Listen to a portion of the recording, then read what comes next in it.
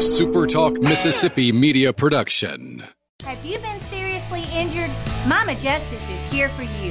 Our medical team partners with top-notch doctors, surgeons, therapists, and urologists, ensuring a comprehensive recovery journey. If you've been injured, call Mama Justice today. We're here for you. This is Gerard Gibbert, and thank you for listening to Middays here on Super Talk Mississippi. Get ready to go beyond the headlines and join a meaningful conversation with people from around the state. Hello. You're listening to Middays with Gerard Gibbert here on Super Talk Mississippi.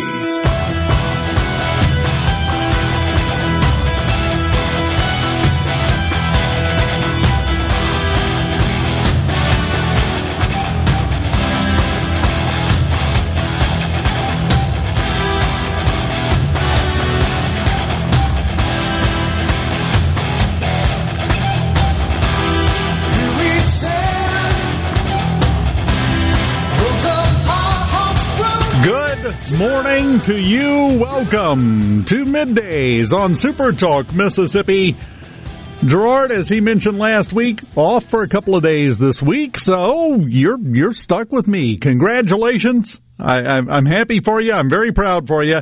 But there's one thing that we know, and Rhino, I haven't seen you since, I believe, the late 1800s. It has been far too long. It has been a minute. The few chances that you've had to get in the hot seat, I've been away as well in recent memory. So, yeah, it's been way, way too long. Yeah, I think this is probably the longest time we have gone without being on the air together or seeing each other in years. Gotta be. At this point. Yeah, it's ridiculous. But there's one guarantee. This is kind of a joke here in the company. If Dave is on the air, obviously there's a catastrophe happening. That's happened over and over, hasn't it? Seems like it's a trend. Well, that goes all the way back. If you remember, I was on the air the day that the Memorial Day shooting happened down in Boca Chica. And it just started there, and it seemed like every time I was up here, we had a bad weather event. We were on the air when the entire world shut down because of COVID 3 years ago. Can you believe that was 3 years ago? Doesn't feel like it, but then again... Well, we haven't stopped yammering about it. Of course it doesn't feel like it. It never stopped. It did. It just, some people don't want to acknowledge that. So, yeah. So today, of course... I would just like to give everybody the best advice I can think of, and we'll dig into this later. We have other things to talk about first, but don't look at your 401k today. It's not pretty. Not good for your heart. No, your blood pressure, your sodium levels, everything. Yep, Thomas and Greenwood, perfect on the C Spire text line. Banks failing and Dave in the chair. Yeah, that pretty well explains how this always seems to work. Something is going to go horribly wrong. It's not planned that way. It just happens sometimes. And I really hate, in a way, that Gerard is not here because this is his bread and butter. He'd be all over this, but he had these days off planned a couple of months ago. Oh, yeah. It didn't just happen, so it just unlucky roll of the dice that he's not here. So you're going to have to deal with us explaining it instead. I just wonder if anybody gave him the update from the authorities to let people know that if you're on your way for spring break to the Gulf Coast, be on the lookout for the deadly jellyfishes. Yes, the Portuguese man-o-wars are all over the beach. Florida has 2 America's worth of seaweed coming in. It's not usually a unit of measurement we hear, but yeah, that's the one they went with. It's twice as big as America. So 2 Americas of seaweed. And, of course, if you go to Mexico, you're not coming back. So you're kind of limited on options for beach time for spring break, I'm afraid. You got to be very careful with that. We have all of that to talk about. Yeah, have we gotten to the bottom yet of backyard burgers? What's going on with them? Something bad, obviously, because they seem to be shutting down or closing down just about everywhere. Yeah, and like in the middle of a business day. some of them, in the middle of a shift. They just got a call and said, lock the doors. Clear the building, lock the doors, go home. That's not a good sign. We don't have any details yet. Nothing has been released. We just know that. That's bad enough, especially in the current situation and the current climate that we have that we're having to deal with. And again, we'll get to that later. Coming up in just a few minutes in the next segment, in fact, we're going to talk Oscars because we had the Oscars last night. Short Round now has a trophy. That's probably the happiest thing I've said in a while. Did you see the shot of him and Harrison Ford hugging it out afterwards? That was great. The every time I see him and Harrison Ford get together, it pulls on that nostalgia heartstring. Yeah, it does. And, have you seen the story where he saw him at one of the other award shows somewhere in an appearance, and he came walking up, said, I don't even know if he's going to remember me, and said finally he just turned around and looked at him and stared at him with that Harrison Ford stare, did the PowerPoint and said, are you Short Round? And he said, yes. He said, come here, and hugged it out with him. So he remembered him. He recognized him immediately. I don't know if anybody would pick me out if they saw, the last time they had seen me, I was 7. It would be tough. Yeah, I think that would be tough for anybody. So obviously he made an impression on it. But anyway, Tanya's coming in here. We're going to talk about the Oscars last night and what happened. Had some firsts, had some overdue things, I think. And the point that you brought out before the show, which I think is very well received, a mark of distinction for what now will have to, by default, be considered a classic movie. Encino Man now can claim 2 Academy Award winners among its cast. We just got to find some Darren Aronofsky film for Pauly Shore to star in, and it'll be a trio of Oscar winners from Encino Man. That's the way it works in Hollywood. If you want to win a little golden statue, you got to work for Scorsese or Spielberg or Darren Aronofsky. Yes, that's or with De Niro. Yeah, you get in a movie with De Niro, you got a decent shot at that point. Nicholson used to be in that category. He's not really there anymore, is he? He's a bit of a dinosaur by Hollywood standards from the way he acts on set and his demeanor, but yeah, he used to have that pull. Yeah. Not quite so much anymore. Also, some good news. We have a chance for you to be a winner before we're done here at noon. Of course, it's Monday, so we're done at noon. If that gives you a bad, trembling case of the SADS, don't worry. I'm here tomorrow, too, so you get an extra bonus dose of Dave.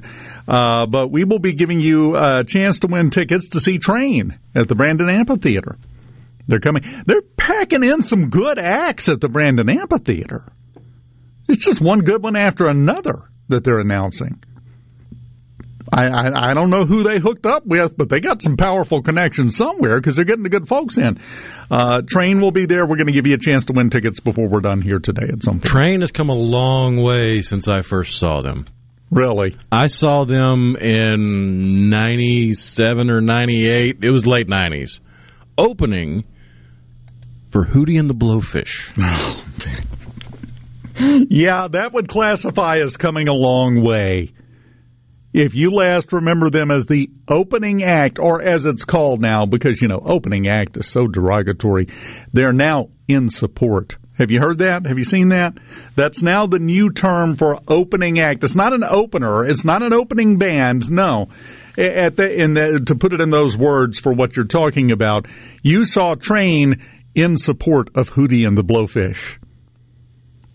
Because, Hootie needs the support. Right. But it's a more positive thing. They're the opening act. They will always be the opening act. Why? Because they open the show. They're up first. That's why it's called opening act. They ain't supporting nothing. But that's the term that they use now. So, yeah, if the last time you really had any direct knowledge of them, they were an opening act for somebody, yeah, they've kind of graduated a little bit. I guarantee it's going to be packed out, though. Guarantee you. Tim and McGee. That's a pretty close estimation to where I've been. Thanks. Well, no, I'm not going to read it out loud, but he just said, "We're in the..." And you're in the neighborhood, my friend. You're in the neighborhood, Tim. Thanks for the text there. Dog, yeah. Well, thank you. I'm kind of fond of you too, my friend. No problem. Miss you guys on the chat line. I did. Oh wait, hold on. Sean Astin was in Encino Man. I forgot about that. He was Dave. That's right, he was. See, I've been falling behind on my research and my study. I haven't seen Encino Man in a long, long time. The only other name I can think of from it is one of those nepotism babies from Hollywood, although I don't think it really worked out well for him. What was Dom DeLuise's son's name? Was it Mike? Michael? I think he was in it too. I don't think it was Michael, was it? Now, you're talking about the son that went on to be the dad on Wizards of Waverly Place? Because that was Dom DeLuise's son. Maybe we're thinking of a different person. Maybe so. How many DeLuises could there be, though? Well, that's true. They got to know each other at least, right? They exchange Christmas cards. It's obvious. When we come back, now that we've dealt with the weighty entertainment matters of Encino Man, we'll talk about last night's Oscar awards with Tanya T. in the chair up next. Keep it here. Just who do you think you are, Mr. Big Stuff? You're never gonna get my love, Mr. Big Stuff. You're never gonna break my heart. Now back to Middays with Gerard here on Super Talk, Mississippi.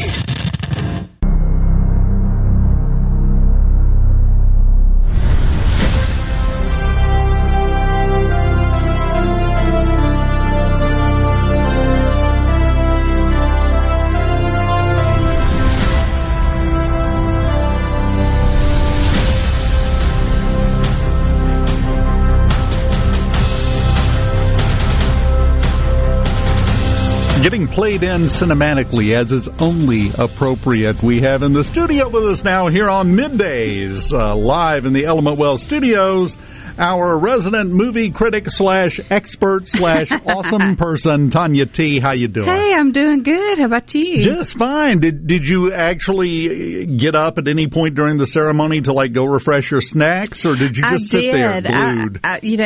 Fortunately there are commercials, so I did get up a time or two, but I stayed pretty locked in. It was, one of those you never know what you're going to miss, so you don't want to get up. Now, having said that, now, of course, last year what happened kind of set the bar high for things you didn't see coming. Yeah.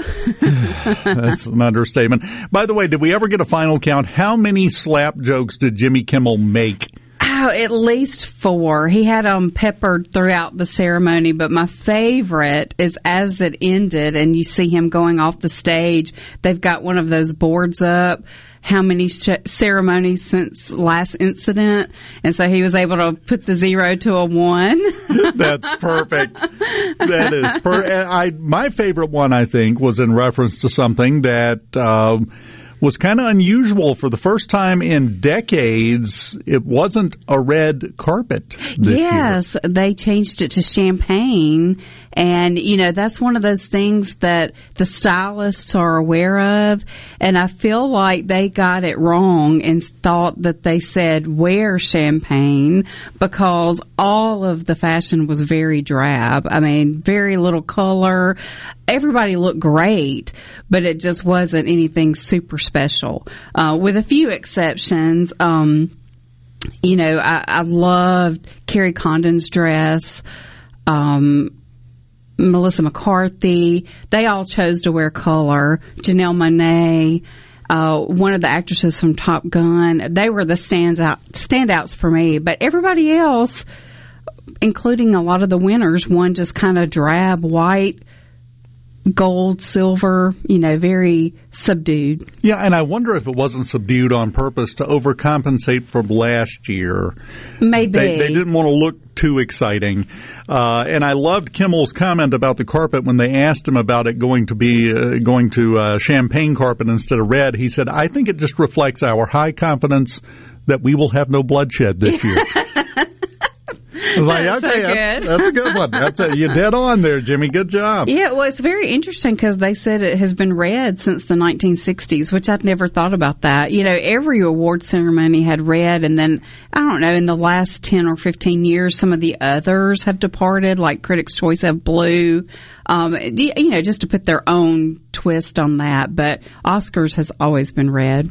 Yeah, well, my favorite part is they also said, they came right out and said, well, we need to still call it the red carpet, even if it's not red. Yeah. And I'm like, you're missing the point, but okay, whatever.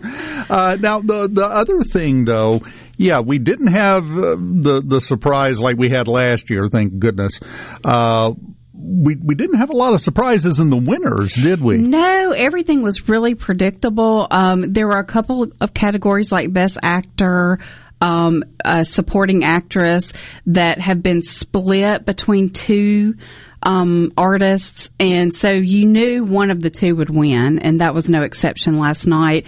I was very happy with everybody that won, except I was really rooting for Austin Butler, but you can't root against Brendan Fraser either. That's what I was going to say. Yeah. You know. So, you know, you can't be mad about him winning, but I really thought Elvis was going to come away with a lot of wins, and they were shut out. I was very, very surprised, just because it was such a technically executed movie. I really thought they were going to get costume design, makeup, cinematography, production design. I mean, I just felt like that was theirs, but I was wrong. Well, and some of the previous award shows, Elvis had taken some trophies home. Yeah, they've won. Austin split with Brendan. He won the Golden Globe, which is a biggie, the BAFTA, which is the British version of the Oscars, and then Brendan got the Critics' Choice Award, and he got the SAG Award. So, you know, that one I really, really thought maybe the momentum was for Austin, because it seemed like, you know, you see all of the voters' secret polls where they'll tell you who they voted for, and it seemed like he was the one that showed up on all of the ones that I saw. But of course, that's just a fraction of the people that are actually voting. Now, of course, the big winner, Everything Everywhere All at Once. Yes, and that's no surprise. They were nominated for 11 awards, took home 7. I guess the only surprise, or the one that was not a shoe-in for them, was supporting actress. Jamie Lee Curtis won. Another one you can't be mad about. How can you not love her? But I really was kind of pulling for Angela Bassett, just because that would be a historical win for Marvel. You know how much I love my Marvel movies, and I felt like she certainly deserved it. And she's another one that's won a bunch. But Jamie did just win the SAG Award, and that award, that category is voted on by other actors, like the SAGs. So I kind of thought there was a good chance she would win. But, you know, sometimes I just wish there could be a tie, you know. You know, the thing with her, and I mean, you know, she comes from Hollywood royalty. Yes. In her parents. But she is known primarily as a horror movie icon. She's done so much other stuff in her career, but that's kind of what she's known for. Yeah. And, you know, she says doing the Halloween franchise way back in the 70s is what made her career. And I find it interesting, her mother became famous because of her role in Psycho. So it's funny that they both have their, you know, claim to fame is tied back to a horror genre. Yeah, and I thought that was interesting. And we haven't had a lot of people that have made the jump from horror movie star to Oscar. Yeah. That doesn't happen. It doesn't. And yeah, I thought her speech, I think the theme of the night was tearjerk. I think I cried from start to end. I mean, there just was such moving speeches, and hers was no exception. And she actually, you know, referred to her parents in her speech, and that's when she got emotional. And of course, if I see somebody cry, I'm crying. And so she had me in tears. That is, that's unfortunately one of the bad parts, but kind of a good part, because it's kind of a good cry in that case. Yeah. Was there anything that you wish had gone differently with the Oscars? Not really. I thought that the show overall was wonderful. I thought Kimmel was great. I thought the musical performances were great.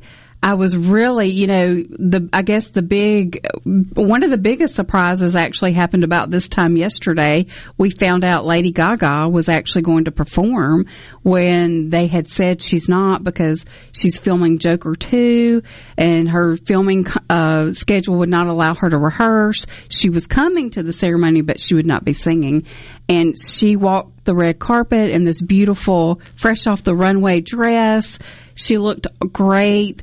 And then she took it all off and stripped down to look like a mechanic, working on a fighter jet, and no makeup. And she just belted out her song, which that was my favorite song that was nominated. But I couldn't help but root for all of them. I mean, Rihanna's song from Wakanda Forever is incredible. And how can you not love her?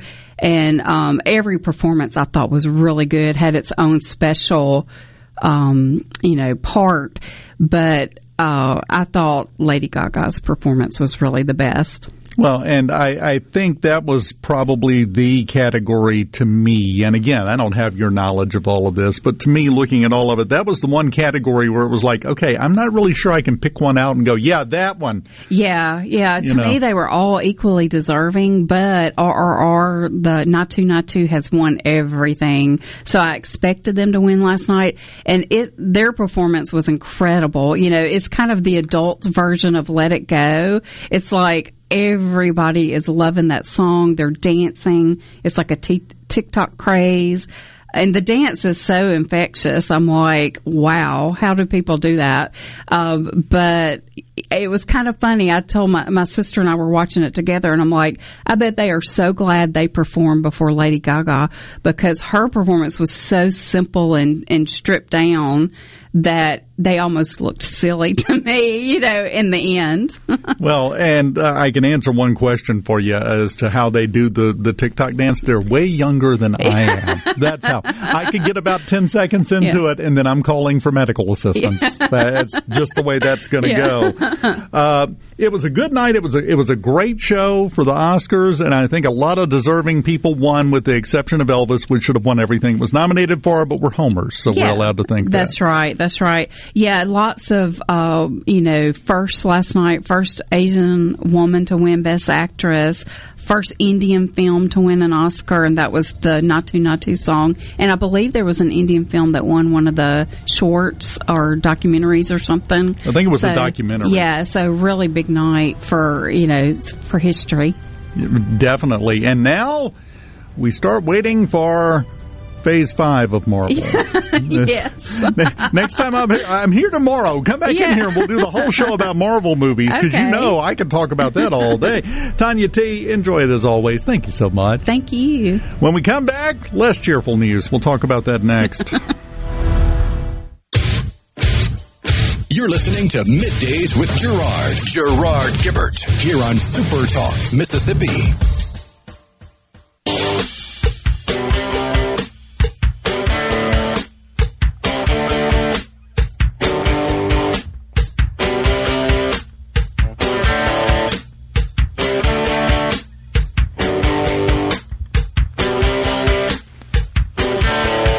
Welcome back. Super Talk Mississippi Middays, live in the Element Wealth Studios. Dave Hughes here.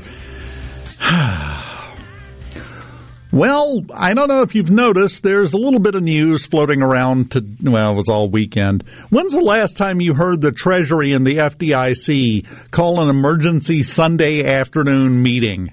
That doesn't happen. It did yesterday because of what's going on with the banking system. And I want to get into a little bit what is causing this, and it's not what you think. You've heard a lot of different things being thrown around, but I want to explain it from a different angle. But the first thing I think we need to make sure that we do moving forward is we need to institute something in the schools. We need to make it mandatory to watch every episode of every season of South Park and The Simpsons, but in this case, South Park, because if you want to know what's going to happen, go take a look at what they've done in the past. Do I really have to do this, Dad? Stan, now more than ever, you need to understand the importance of saving money. But Grandma said I could use this money to buy whatever I want. Okay, next please. Go on, Stanley. How can I help you, young man? I got a $100 check from my grandma, and my dad said I need to put it in the bank so it can grow over the years. Well, that's fantastic. A really smart decision, young man. We can put that check in a money market mutual fund. Then we'll reinvest the earnings into foreign currency accounts with compounding interest, and it's gone.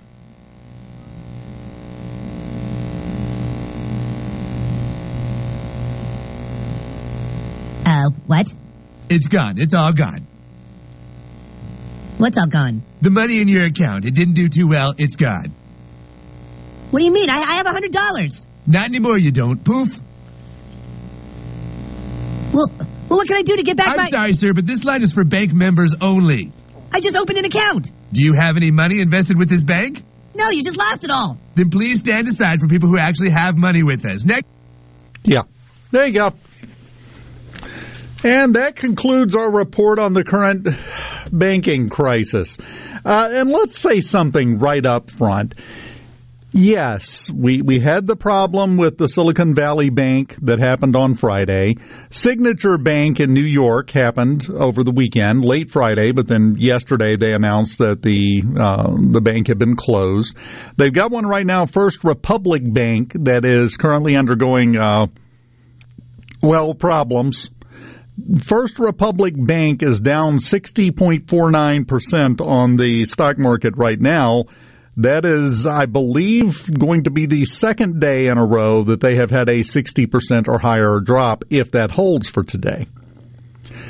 That's not good for them, so that could potentially be the third one going. There are a lot of different moving pieces to this, as you may or may not have heard.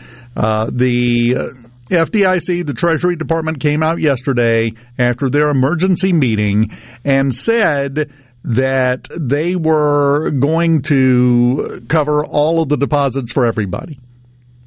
Now, that's whether they fall under the $250,000 FDIC limit or not. Whatever you had, you could get it as of this morning.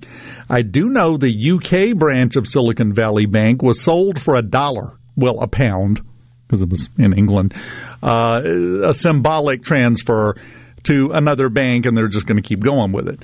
The American version, well, the federal government is transferring it over into a holding bank, basically, and they're going to run it as it was and keep things going.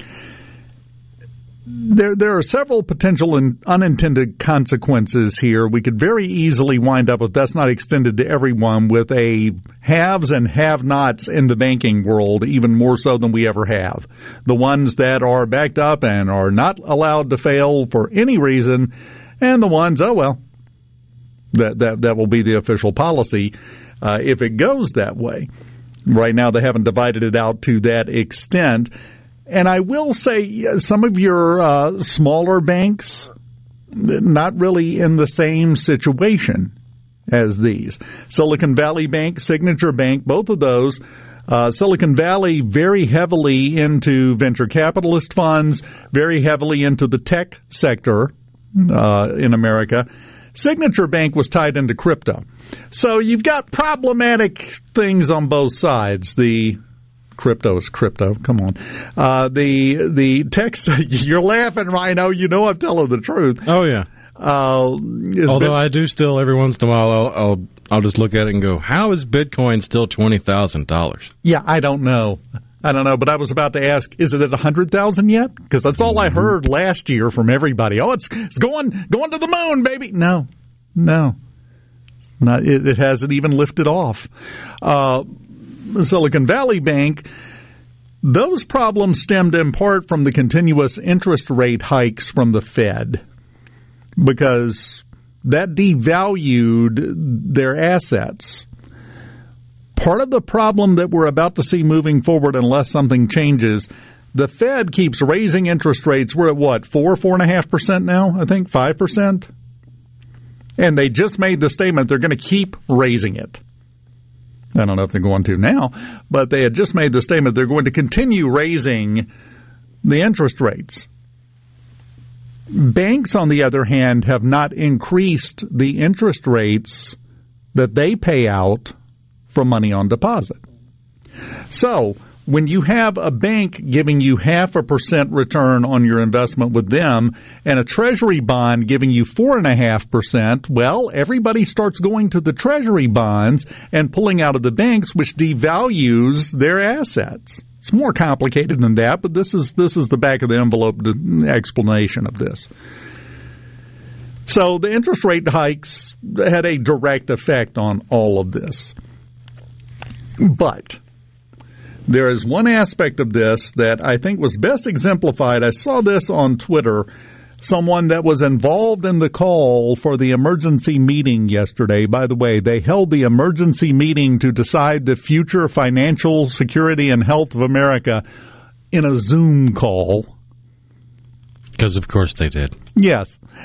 But apparently, and they have not been named yet, but the report is that one person asked towards the end of that meeting, were there any plans in place? Was there anything that they could do to censor any information on social media about banks and the problems that are happening? The response they got was, we'll look into that.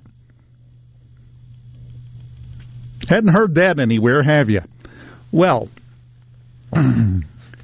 here's the problem. Here's the catch-22.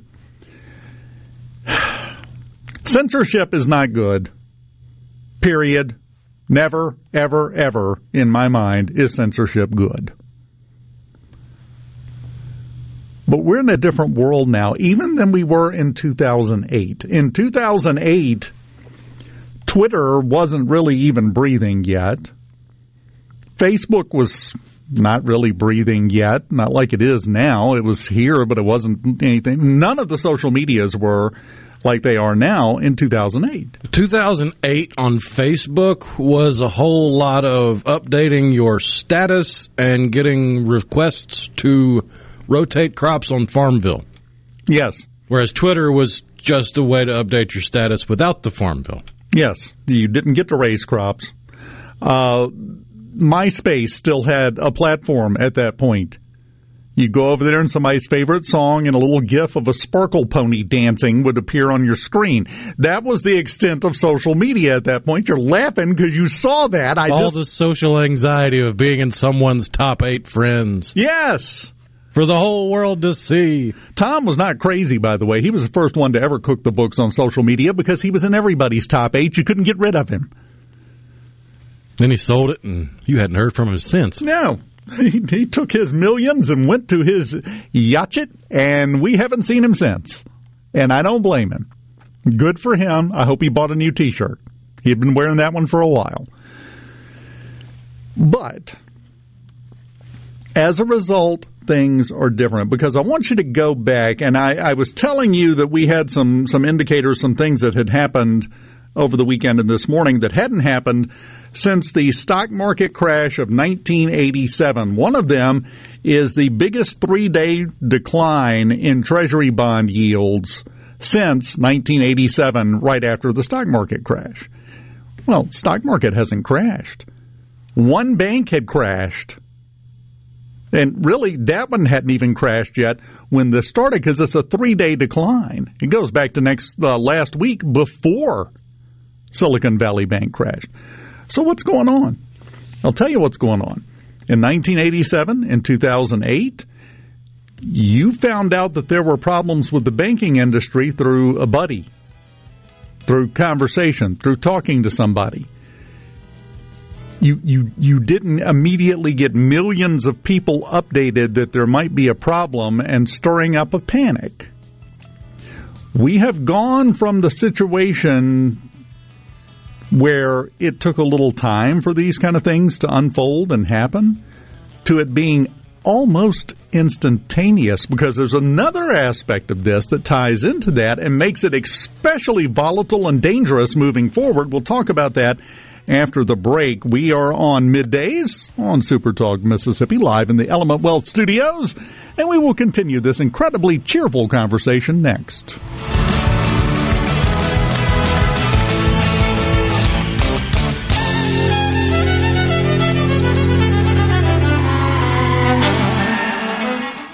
You're listening to Middays with Gerard here on Super Talk Mississippi.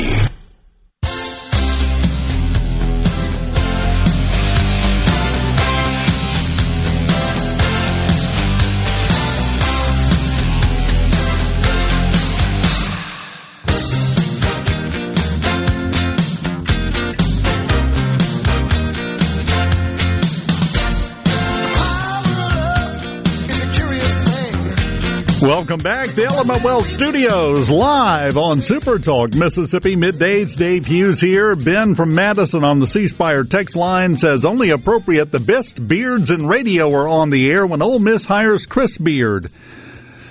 Ben, do you not realize how far the deep state goes? This was all part of the plan.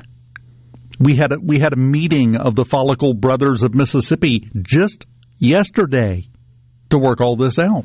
But thanks for noticing. It's nice to have our efforts recognized. The rookies follow the money. The veterans follow the beard oil. Yes. If there are no follicles, there is no future. Just that simple. Okay, let's get back to it. Now, was talking about the impact of social media on this. I have put this in other ways, or in a way dealing with other topics, I should say, in the past.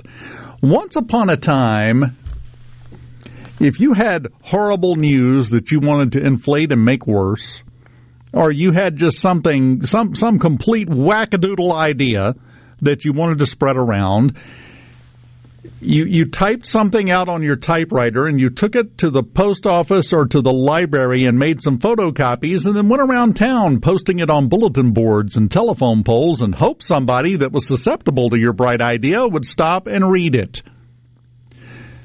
Now you can lay in bed after you've awoken but before you have risen and spread all kinds of nonsense garbage, which can then prompt other people who are lying in their bed still to read it. And then here's the other part of this whole formula. And then immediately close down, shrink down their browser, open up their banking app, and move their money. And still never get out of the bed.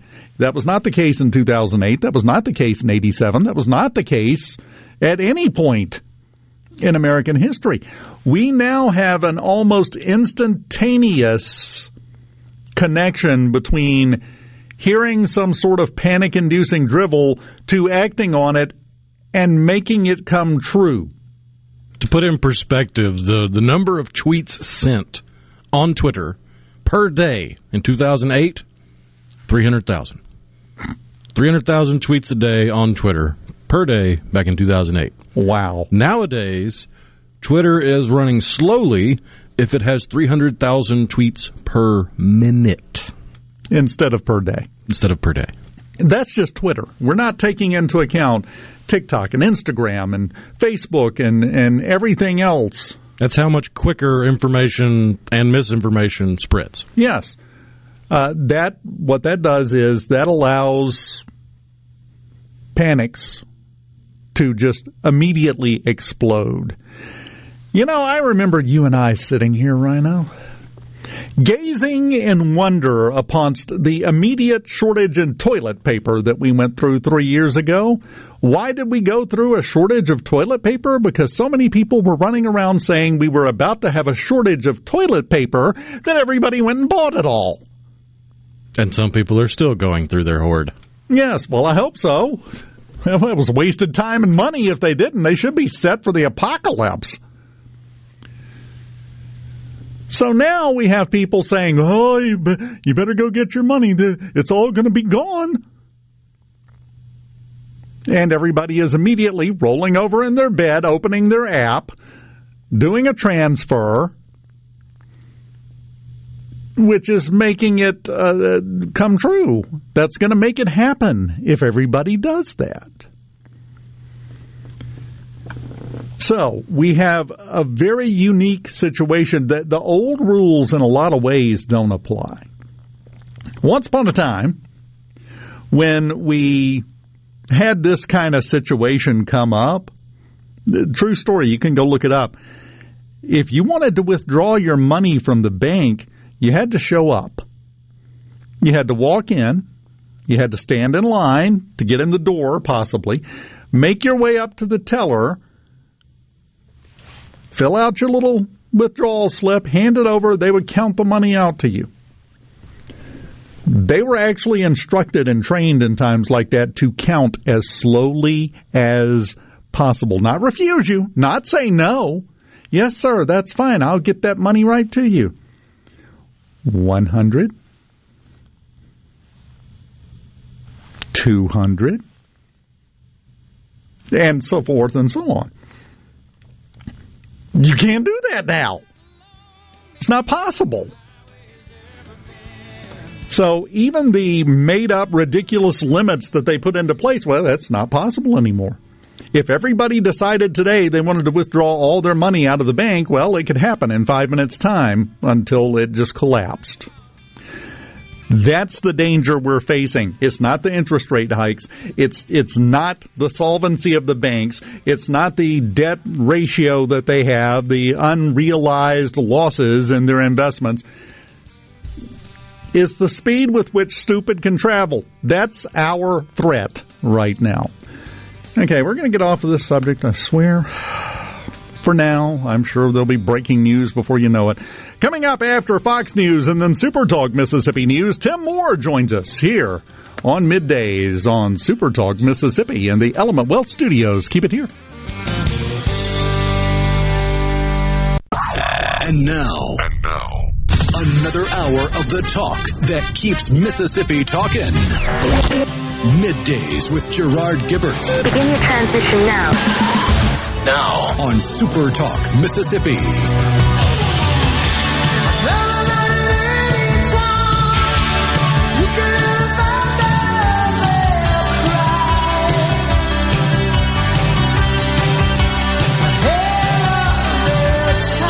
Welcome back. Hour number 2 here on Middays. Dave Hughes in on this Monday, live in the Element Wealth Studios.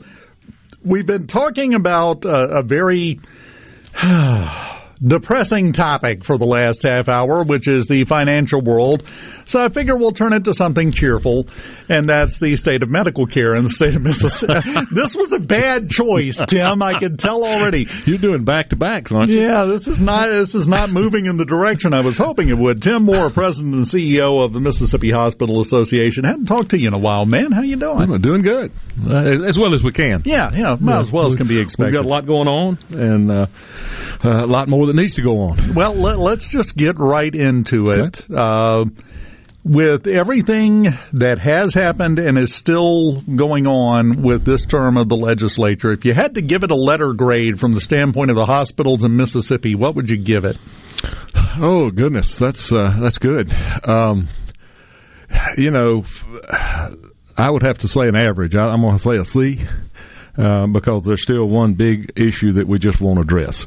Now, on the things that have been done, I will give an A, because there has been some good things moving forward. Certainly speak out and appreciate the governor signing the bill that Rita Parks introduced. It was a nursing bill that addressed some reimbursement for nurses or folks that went back to nursing school and came back to work in hospitals. So that's a good thing. The governor signed that, and we very much appreciate that. Talking to a hospital administrator this morning, and one of the biggest issues still is the cost of labor, and that is not being reflected in reimbursement rates. So we continue to see decline in the financial position of our hospitals. Well, and that has come from several different things. The pandemic certainly didn't help it. Oh, absolutely. But when you have a nursing shortage, you have to raise what you're paying them to be able to get them. Absolutely. And everything else has to keep up with that, or there's a problem. And it exploded with the pandemic because everybody in the country all of a sudden had an even worse nursing shortage than they did before. Then it started branching over into other services, other provider categories, whether it be lab techs or respiratory therapists or radiology, whoever. Everybody was looking for somebody to fill a spot. And, of course, when supply and demand works, the wage goes up in order to fill the supply. And until you reach a point that there's no more supply to gain, and then you start looking at, okay, how do I continue these services? There's been a big talk about Singing River and OB that didn't have the manpower to fill the service. So you have to start looking at decreasing those. Well, it's A problem that's not going anywhere, no matter what we like to fool ourselves into thinking sometimes. No, and the solution is not a simple one. It is very complex. If we get to talking very much into hospital finance, and I know we don't want to go back to finance today, but if you go Why back not? to it, You can't wet an ocean, Tim. Come on. It is a complicated venture to try to explain a lot of times to healthcare people and definitely to lay people that don't do it every day. It is extremely complicated.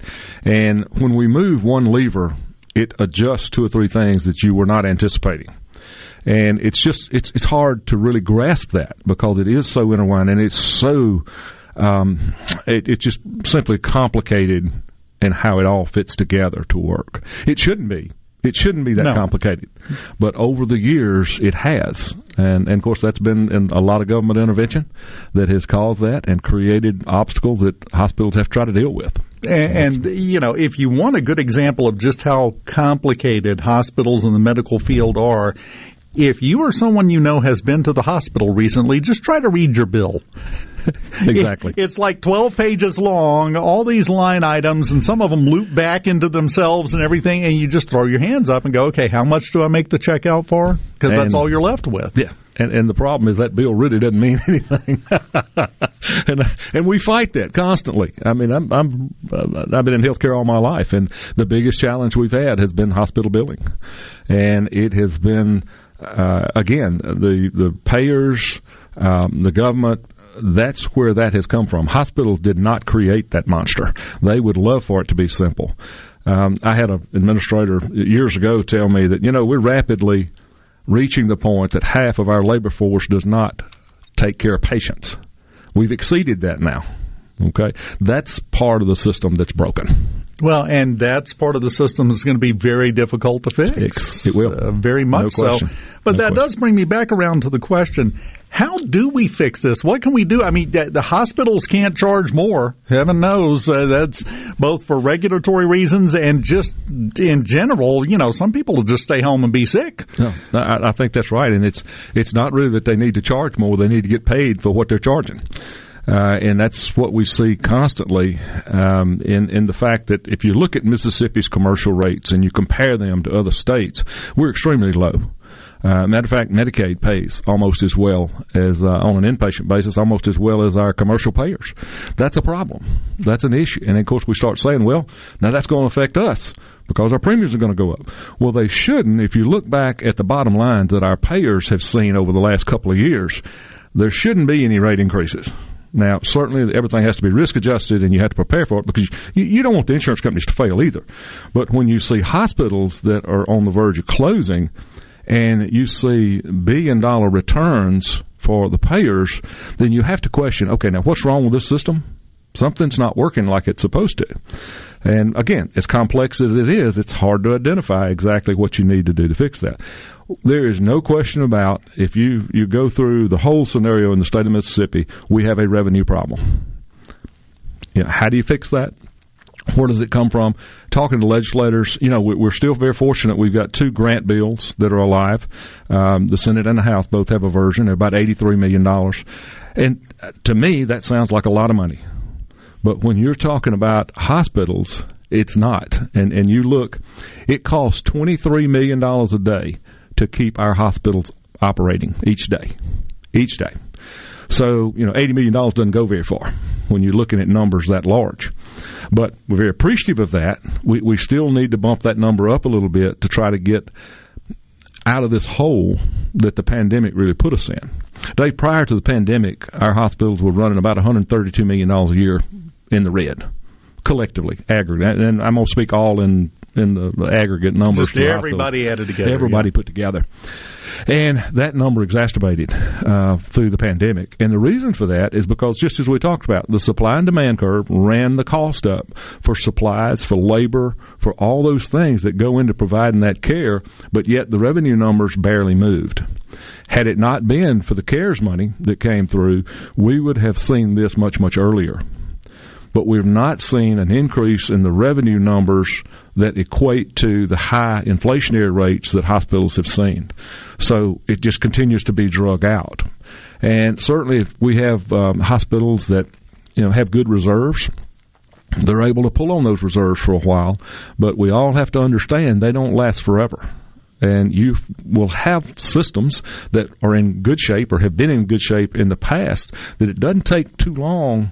At $23 million a day, it does not take long to eat up reserves. That $80 million is 3.5 days. Exactly.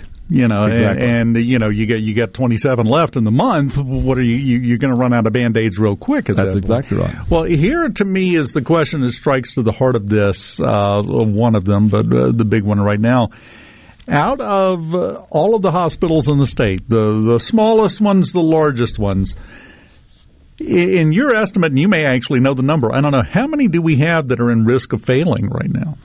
Oh goodness, that's a difficult question, and let me explain why that's so difficult now. The way cash flow works in a hospital, because we're talking about big numbers. The death of a hospital is slow and painful as we go.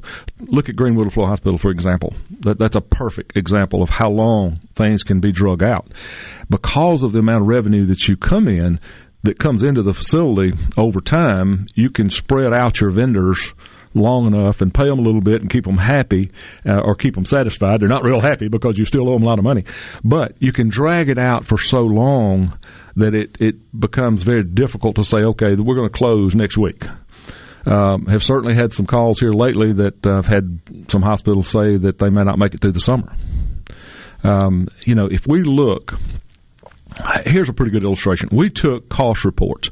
The cost reports are what is filed with CMS every year by every hospital. We took the hospitals across the state, 5-year period, from 21 back to 17, and looked at the numbers. If you look at just patient care revenue, okay, not the other things that they do to try to make things work, just the patient care revenue, there were 11 hospitals in the state of Mississippi that had a positive margin for 5 years. How many hospitals are there total? 114, roughly. So about 10%. Mm-hmm. Actually had a positive revenue flow. That should scare you. I mean, that should scare everybody and say, look, we've got a major problem here. If we hold up a sheet, when you look, now remember now what I'm saying. I'll tell you what, hold that thought because we're up against a break. You're not going anywhere. You got nothing going on, Tim. You got me, man. You got Tim Moore with Mississippi Hospital Association. We continue in the Element Wealth Studios on middays on Super Talk Mississippi next.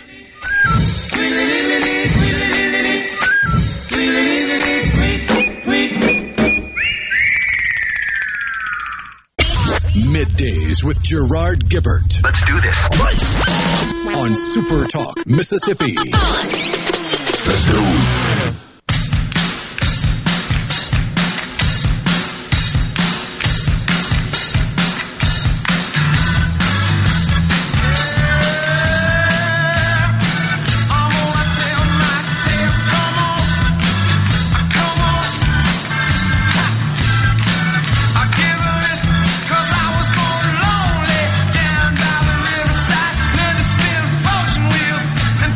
Welcome back. Super Talk Mississippi Middays live in the Element Wealth studio. President and the CEO of the Mississippi Hospital Association, Tim Moore, in the studio with us. And we're handling all of the meaty questions, I guess you would say.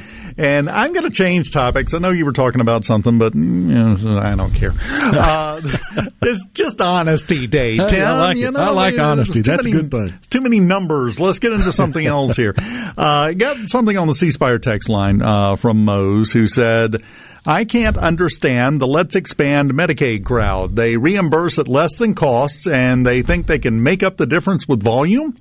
Hey, great question, and one that we do hear from time to time. And, Dave, I think it goes back to the complexity of our business and what we do. People tend to forget that about 10% of the care that's rendered in Mississippi hospitals is uncompensated. It means they don't get paid for it. Nothing. So if you're able to expand the coverage or extend coverage to a group of working poor that do not have it now, that you know they have health care coverage, or not coverage, but access to health care, they're using it, just not paying for it because they can't, then you're able to recoup part of that you lost. So you all of a sudden you have something which may be less than you'd really like to have, but it's more than you had to start with. Had somebody, we got into this discussion the other day, and I know some folks have used the hamburger stand explanation. And the fact is that, if you're going to sell hamburgers for $1 and then you're going to get paid 50 cents for another one, then how's that going to help you? Well, the point is, if you're not giving 10% of those hamburgers away, then it wouldn't help you. But if you are giving away 10%, then it does help you to pick up 50% of that loss. Now, also, think about healthcare is that if you decide to get cheese on that hamburger, you have to stop the process and say, wait, we got to call the folks that's going to pay for it and see if you can really have cheese. It's just not as simple as what we would like for it to be. You go back and I love to find retired doctors that have been out for 20 years or so, and they'll pull a bill out, and it's just handwritten, and it'll be $13.50 for the birth of a child, the delivery, And that was the day and time where we really we paid for the service that was provided at a reasonable rate, and everything worked. Now we've put so many things into it. And I'm not saying they're all bad. Quality is extremely important. Education is important. The fact that we are compliant with all the regulations and requirements that are there, they're there for the patient's safety. Maybe they go overboard sometimes, and it creates a lot of cost. But, it's all part of a big plan to maintain the best possible care. At some point in time, even with technology, can we afford that? We have to back up and say, is it affordable? But the short answer, I went way out on that one, but it's pretty simple if you stop and think about it. And keep in mind, hospitals have to give away some services because of EMTALA. And it is required that if you go to the hospital that you have a medical screening, and if they determine that medical screening is life-threatening, they provide care to you regardless of your ability to pay. It just doesn't matter. There's not another business in the world that works like that. Yes, so and keep that in mind. That was one thing I was going to point out. For a lot of these that you give away the free care, you don't have a choice. You do not. Yeah, you cannot say, no, I'm sorry, you can't pay. We're not going to do anything for you. You have to. Which Mose just came back and said, he just said it. It's still a loss, yes, but I think you're missing, Mose. He said it's less of a loss. Right. And I think a less of a loss is better than just a loss. Than the bigger loss. Yes. That's the point you're making. That's right. If you look at hospitals, and I just mentioned that 11, okay, when you dig into those hospitals a little closer, you find out they have a low margin of uncompensated care. Okay, so you've got a small number that's not paying, and then you have a larger margin of commercial payers. So it offsets that difference. Now, so much of our business has gone to outpatient now. So the focus is on outpatient. And certainly our rates have adjusted some on the outpatient side, and that, thank goodness they did. But our rates on the inpatient basis, and a lot of that is a deterrent to try to keep people out of the hospital. But, hey, if you put them in the hospital, they're not going to pay you for it. Well, sometimes you have to go in the hospital because sooner or later our old bodies just break down. We just can't help that. That's how God made us. So we wear out. So at some point we have to realize that cost is going to be there. Now, we should prevent that as long as we can. We all agree with that. Let's keep people healthy. That's the way to do it. So when you start digging into the expansion or the extension of care to another population, keeping them healthy reduces the long-term care cost in any population. If you provide care and keep people healthy, that is the least expensive health care policy you can possibly put in place. So I take it from all of this that you would be okay with an expansion of Medicaid. I would. I've thought about it a lot, and I think it would work well. I got that rough impression that I wasn't sure, but I just wanted to make sure that I was there. And not just from a hospital perspective, Dave. I mean, it's a moral obligation as well. We've got working Mississippians that in some cases are working 3 jobs.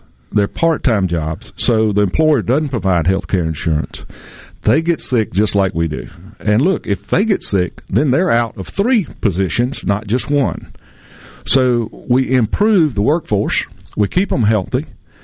We limit our potential for public health issues that can arise from people not getting health care as they need it.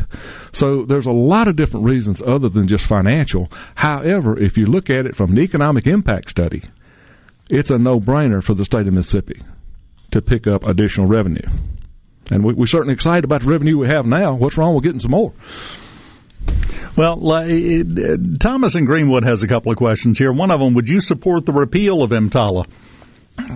You know, we've talked a lot about that, and I think we have to be careful, but yes, in most cases I would. Now, remember why we put EMTALA in place to start with, and that was to make sure that people that did not have the ability to pay would still be treated, and that they would be screened and make sure that there was nothing life-threatening. We don't want people walking out and dying on the street. I don't think that is an issue with hospitals now. Hospitals just don't let people die. I mean, we just don't do that. That's against the mission, okay, of what we're trying to accomplish. So I don't think EMTALA has the same place that it did back in the time that it was passed. That would probably be a tough one to repeal. I mean, it would be tough. It's going to be an uphill battle, yeah. It would be but, you know, there's another component to that, is if you extended it to other sectors of healthcare. In other words, if you have ambulatory surgery centers, or you have imaging centers, or you have other places that provide healthcare services, they should be providing as much uncompensated care as the hospital is in that local area. I mean, that's a different twist, but that makes sense. It does. I mean, either that or, you know, we've got a trauma system in the state of Mississippi, and if you don't participate to your maximum level, you pay back into the trauma system. So it's a buyer's deal, okay? So if you don't want to be in the trauma system at all, you have a rate you pay back in. It offsets costs to the other hospitals. You could do something similar to that. If you're not going to provide 24/7 care and uncompensated care coverage, then you pay into a system that helps the other hospitals provide that. That's just a different thought. Yeah, just a different way of looking at things, but I think that may be what it takes from all sides to meet somewhere in the middle on some of these things and make some progress, because that's the other thing that I think we tend to forget sometimes is that just about everything, what color M&M is the best is a hugely divisive issue these days. Everything is, as Rhino has said 1,000,000 times, where's the truth usually found, Rhino? Somewhere in the middle. Right, exactly. Somewhere in the middle. I tend to agree. That's just the way it works. Yep. So we've got to find a way to come together in the middle somewhere and at least make some progress, because guess what? Less of a loss is better than a full loss. There you go.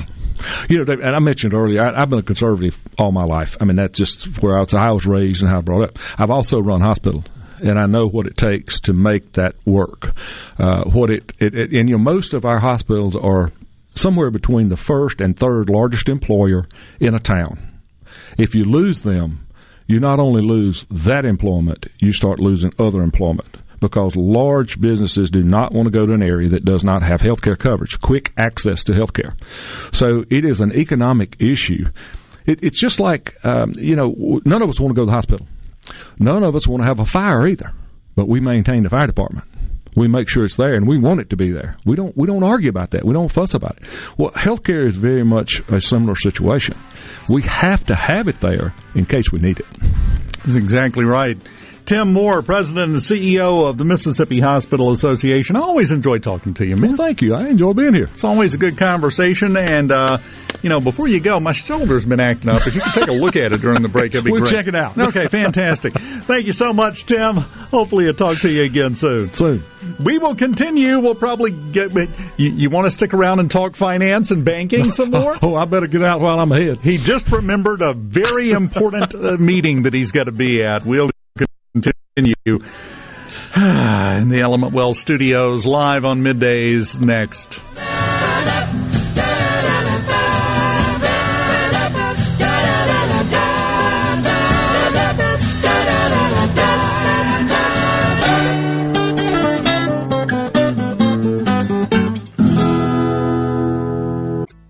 Middays with Gerard Gibbert. It is on Super Talk, Mississippi.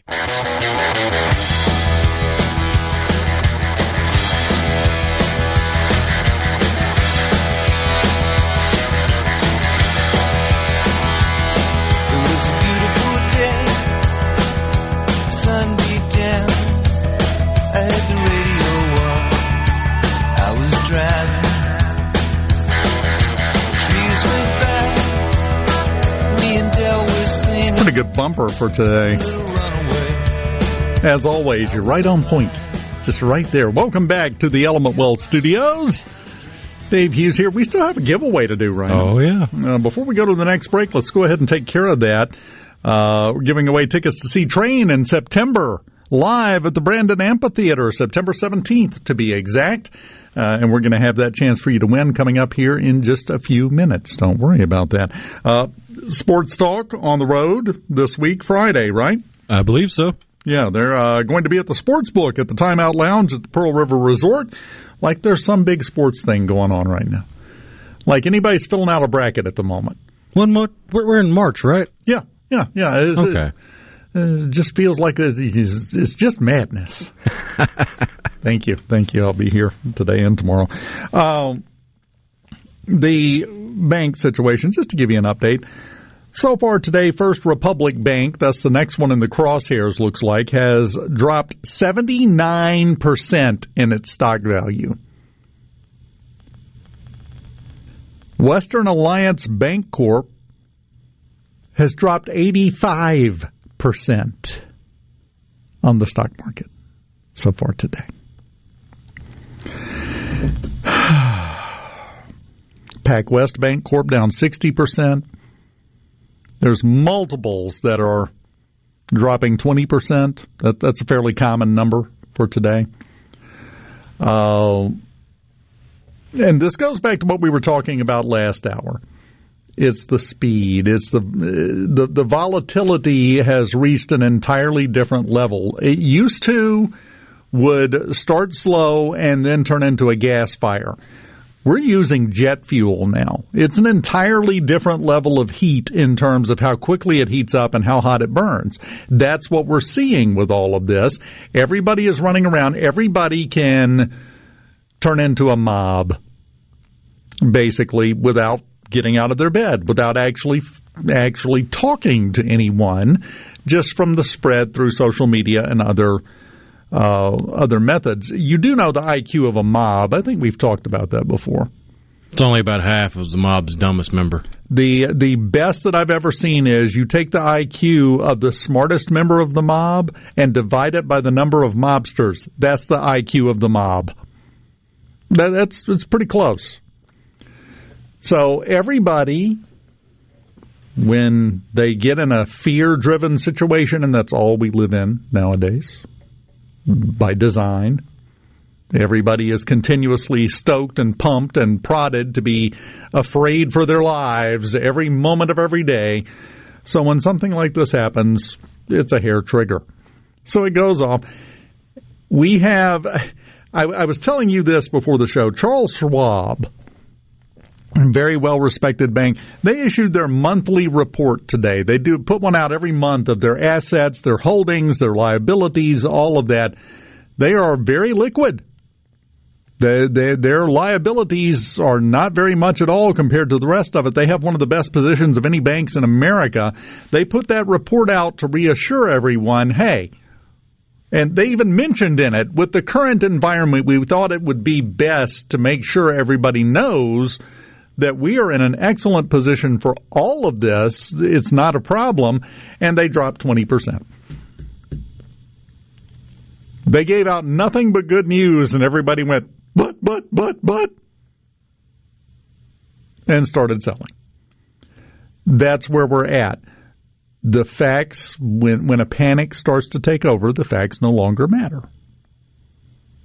The herd just moves. Well, it stampedes, which is a type of movement. I'll give it that. Here's my question for you, Rhino. Where does this end up? I don't ask you the easy ones. You know that. I think we will know more this time tomorrow, but unless something changes, it could get hairy in a hurry. Yeah. Well, I let me say this. If they are smart, the Fed will do a quick drop back on the statement that we got last week from Powell when he said, we're going to have to raise the interest rates even more aggressively now moving forward. He better backpedal on that. That would be a step in the right direction. If he would come out and go, in light of the current climate, we have decided to freeze the interest rate at this time for the next month or two.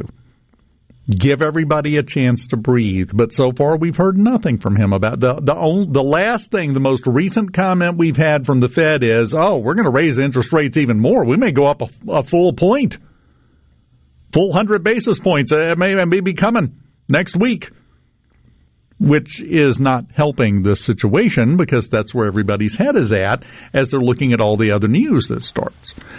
So I think at this point, we all need to take a moment. I know it's March, but we all need to go back and watch It's a Wonderful Life again because the Bailey Savings and Loan, I keep seeing people refer to it online, and it's actually fitting because remember, everybody shows up to suck their money out of the bank all at one time after Mr. Potter sparks a run. And go back and look not just at the mechanics of it, but how that run started. How it started, why it started, what was the basis for it. It didn't have a lot of basis, in fact. And then George had to explain to everybody, your money's not in the bank. Your money is in Frank's house, and it's in, Fred's barn and cattle. And, that's the way it works. That's the way banking works. I think that's a good training film for everybody to watch. Take a breath and realize the vast majority of banks don't have the problems that Silicon Valley Bank had. Same thing with Signature Bank. Same thing with First Republic Bank. Those are different animals. The problem is, once again, once the fear starts to kick in, people don't care about the facts anymore. So it doesn't matter how solvent your bank is. It's a self-fulfilling prophecy. If you decide they're going to fail and then everybody runs down there and sucks their money out at one time, guess what happens? There's been a lot of value lost in the last 48 hours, but until that reaches $100 billion, we're still keeping our head above water as a society because after the 2008 financial crisis, they set aside bank fees, a percentage of bank fees, into a fund that's flush with about $100 billion right now for situations such as this. We haven't quite gotten to $100 billion in losses, so we're still head above water. If for some reason the runs continue, it affects more normal banks, then it starts to get hairy in a hurry. Yeah, and we come back to the same advice I feel like I have given 1,000,000 times. And we talked about this during the break a minute ago. If Gerard hadn't taken time off, this is his wheelhouse. This is his bread and butter both, with some cheese.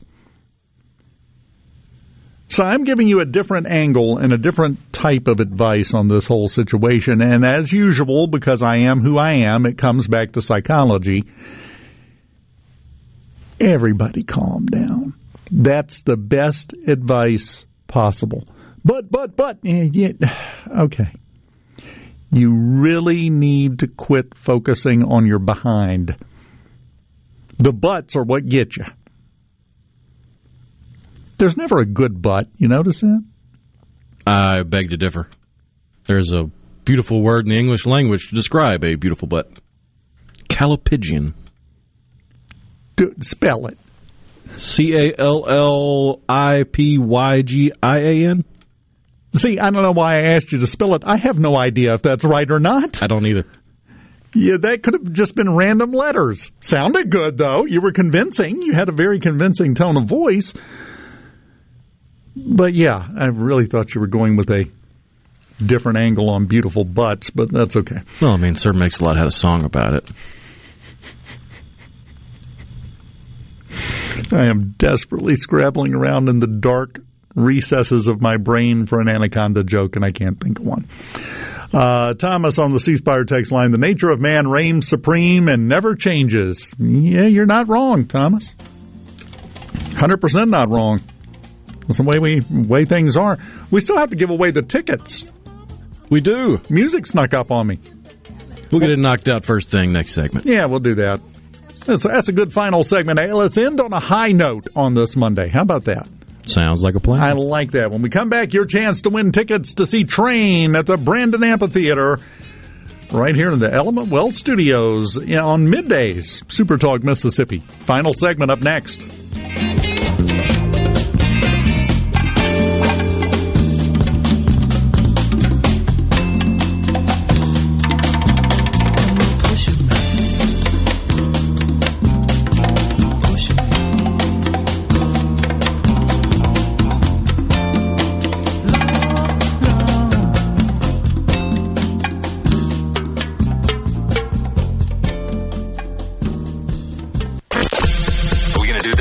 Middays with Gerard Gibbert.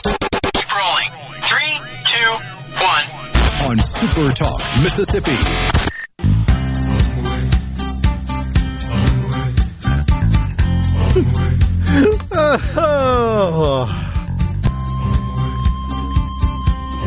Why not? Welcome back. Middays in the Element Wealth Studios. Here in the financial jungle on middays.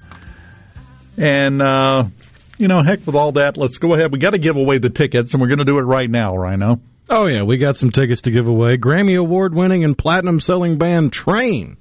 They're going to be at the Brandon Amphitheater on September 17th. You can buy tickets at Ticketmaster starting this Friday, or you can swing by the Brandon Amphitheater box office. But if you want a chance to win tickets before you can even buy them, all you got to do is be the 15th person to text into the C Spire text line 601-879-4395. Be the 15th person to text in the word Jupiter, and you'll win a pair of tickets to see Train at the Brandon Amphitheater in Brandon on September 17th. Now, I do have to ask, after our experience in the last segment, does spelling count? Do they have to spell it correctly? If I can tell you're saying Jupiter, it'll be okay. Okay. So JOOPTUR, that passes. Okay. I'm just making sure that everything is clear so that we get an appropriate winner here, because I don't want anybody to be shorted on their chance to get the tickets to go see Train. Good band. They're one of those bands that, they made a splash, and then you didn't hear anything from them for a while. Like, what's going on here? Well, that was what was going on. They were building up and getting ready. And now here they come. All I know is we have already gotten the first 712 texts. We got a winner. I'm just confirming with them. And it looks like most of them spelled Jupiter correctly. So it's a good Monday. Good job. Proud of you. Pat yourself on the back. Good job. I was half expecting somebody to sarcastically misspell it just to see what happened. And they're still rolling in. As long as they confirm back, we've got our winner. So just hold on for that. We have, man, some of these things you can't make up. Some of these things you wouldn't want to make up. You remember Jim Baker? Oh, yeah. Jim Baker, who is still going on and making himself some money. He is currently doing it on the Jim Baker Show by selling something called the is that the official name of it? Yeah, the End Times Survival Bucket. Well, of course. It's a bucket full of rations, basically, for you to survive on after, the rapture happens. Okay, by definition, I think most of the people that aren't going to get taken in the rapture ain't watching Jim Baker. So I don't know who his suspected target audience is for this, but people have been mocking him for that reason and other reasons. So he has now come right out and said that anybody that mocks his end-time bucket of vittles is satanic. So guess what category I'm in now, Rhino? I'm sure your fandom of certain tabletop board games and role-playing games already labeled you satanic about 30 years ago. Oh, yeah, I've been there. I've been there for a while. You kidding me? I used to listen to Motley Crue. Yeah, see, I'm doomed to begin with. I'm irredeemable at this point. Did we hear back from our winner? Not yet. Okay, we're working on it. Let me see here. No, they didn't. Oh, wow.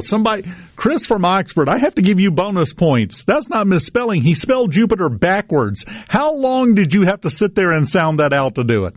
It would have taken me a minute. I freely admit that. Let's see. The R is easy. What was, yeah, spelling backwards. That should be a skill that is judged. He was not our winner, but, maybe we can get him a consolation prize. Got any pins left? There's got to be something we could slide in his direction. Chris says, yeah, it did take me a second. I'll bet it did, but you still pulled it off. Well done. Perfect. We have our winner now? We do. Jared won a pair of tickets to see Train on September 17th at the Brandon Amphitheater. So congratulations, Jared. Jared, if he didn't already have somebody selected, now has a bunch of best friends that he didn't know he had because he's getting a pair of tickets, and there's just one Jared. So, Jared, you might want to, turn your cell phone off for a bit. Everybody's going to want to be your buddy moving forward. I will be back tomorrow. Hopefully we'll have more cheerful topics to talk about. I'm not going to bet the farm. I'm not betting the farm on anything right now. The farm's barely hanging on as it is. Let's not push it. But we'll see what happens. Let's just pay attention. All I know for sure is we were all reassured that everything's going to be fine by President Joe Biden earlier today. And I'm sure at some point later this afternoon somebody will tell him what he said. And then he'll make it happen. So it'll be great. Have a wonderful day. Tomorrow morning, 10 o'clock, we do it again, live in the Element Wealth Studios on Super Talk Mississippi, my friend. See you then.